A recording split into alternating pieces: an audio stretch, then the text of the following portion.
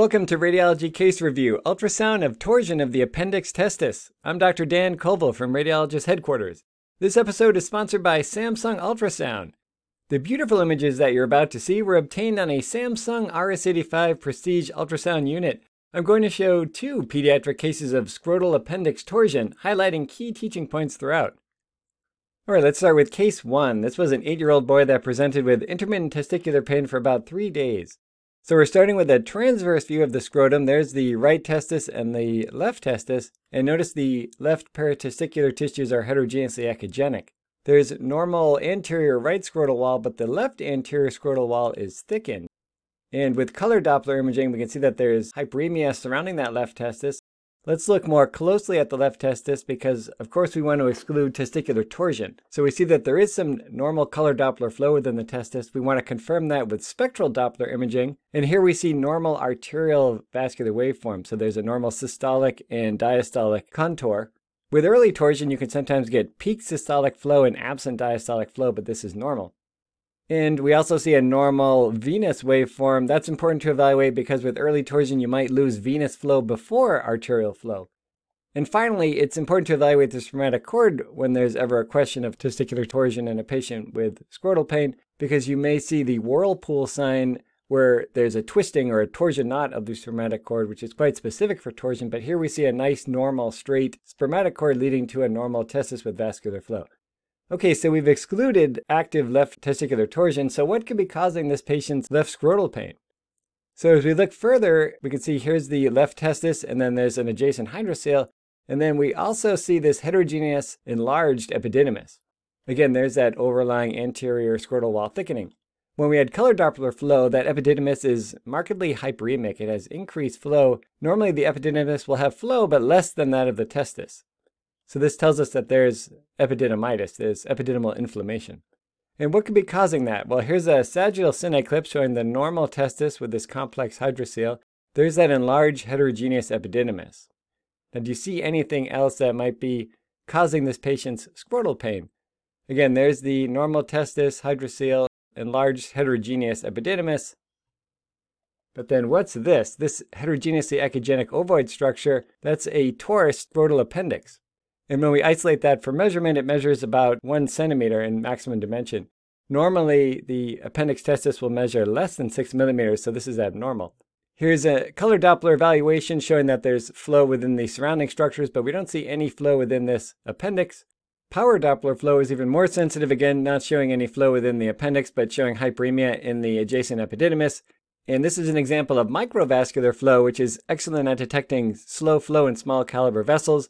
On the Samsung RS-85, it is known as MV flow, and you can see that it's exquisitely showing hyperemia within the epididymis and surrounding structures, but no flow within this enlarged heterogeneously echogenic torused appendix. And here's a cine clip showing that, again, we can see hyperemia in the surrounding tissues, normal flow within the testis, hyperemia within that epididymis, and then there's that torused appendix right there. Alright, let's review key points for case 1, and you can also find these in the episode show notes. So the appendix testis is a vestigial appendage, meaning it doesn't have any function. It's similar to the appendix in the abdomen. And it's usually located between the upper pole of the testis and the head of the epididymis. It's also known as the hydatid of Morgagni. And the incidence varies in the literature, but it's commonly present as a normal finding. We'll frequently see this on ultrasound just incidentally. There's also an appendix epididymis, which typically arises from the epididymal head, and it can be difficult to differentiate from the appendix testis given the similar location. Usually, though, that's not clinically relevant since the presentation and management of torused appendix is similar, regardless of scrotal location. So both of these appendages are often pedunculated, which increases the risk of torsion, and torsion occurs when the appendage twists, including the blood supply, and that causes pain. And torsion of the appendix testis is actually one of the most common causes of acute scrotal pain in prepubertal children. Some argue that it's the most common cause. And it's seen most commonly in patients ages 7 to 12, but it can occur at any age, and therefore it's wise to include in the differential for any patients presenting with acute scrotum.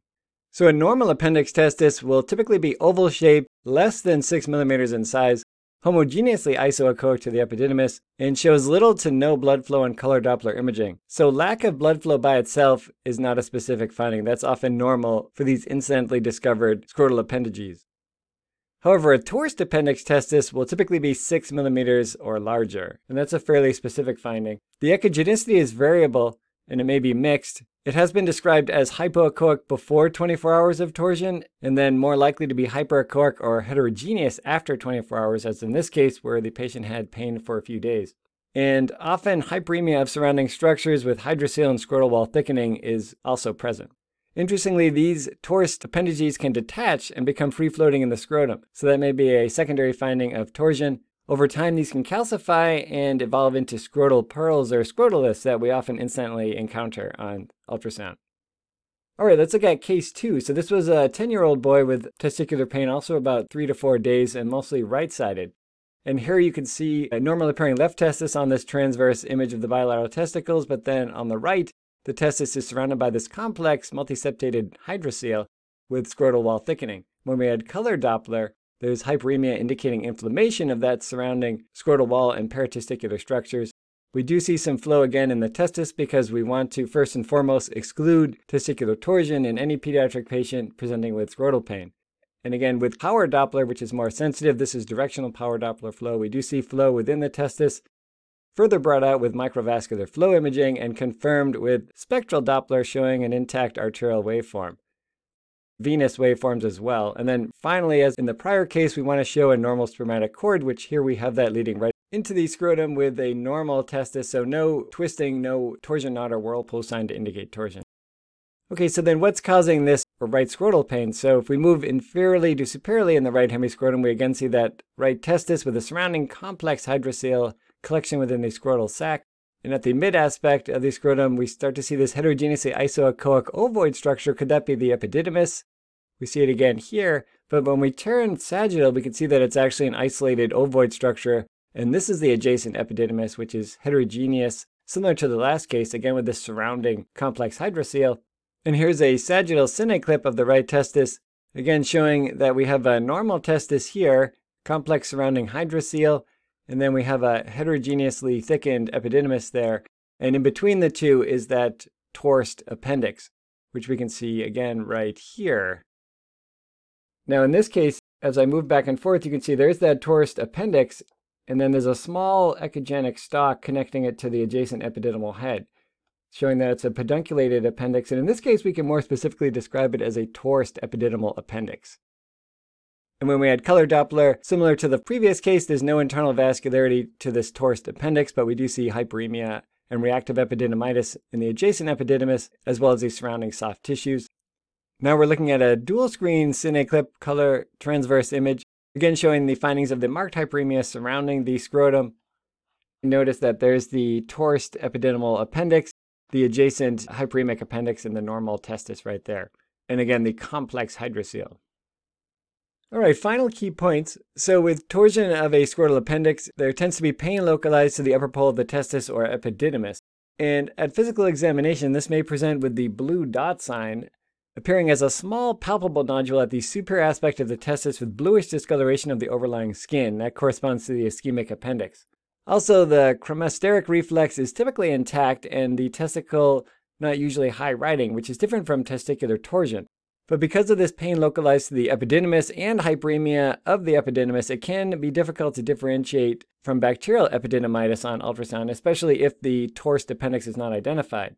But remember, in children, epididymitis is often secondary to inflammation from other causes such as direct trauma, torsion of a scrotal appendage, or urine reflux into the epididymis. And a urine dipstick and urinalysis is helpful to differentiate. So in this case, both of these patients had negative urinalysis evaluations, excluding bacterial infection. Treatment is typically conservative with pain management using analgesics, ice, and rest.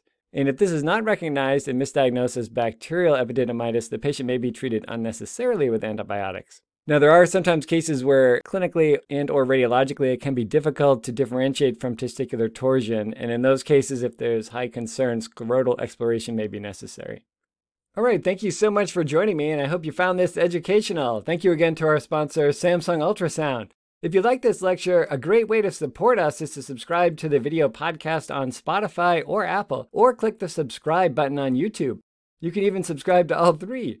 Also, to see bonus teaching material posted throughout the week, please follow us on social media or click the YouTube community tab. Until next time, radiology is life.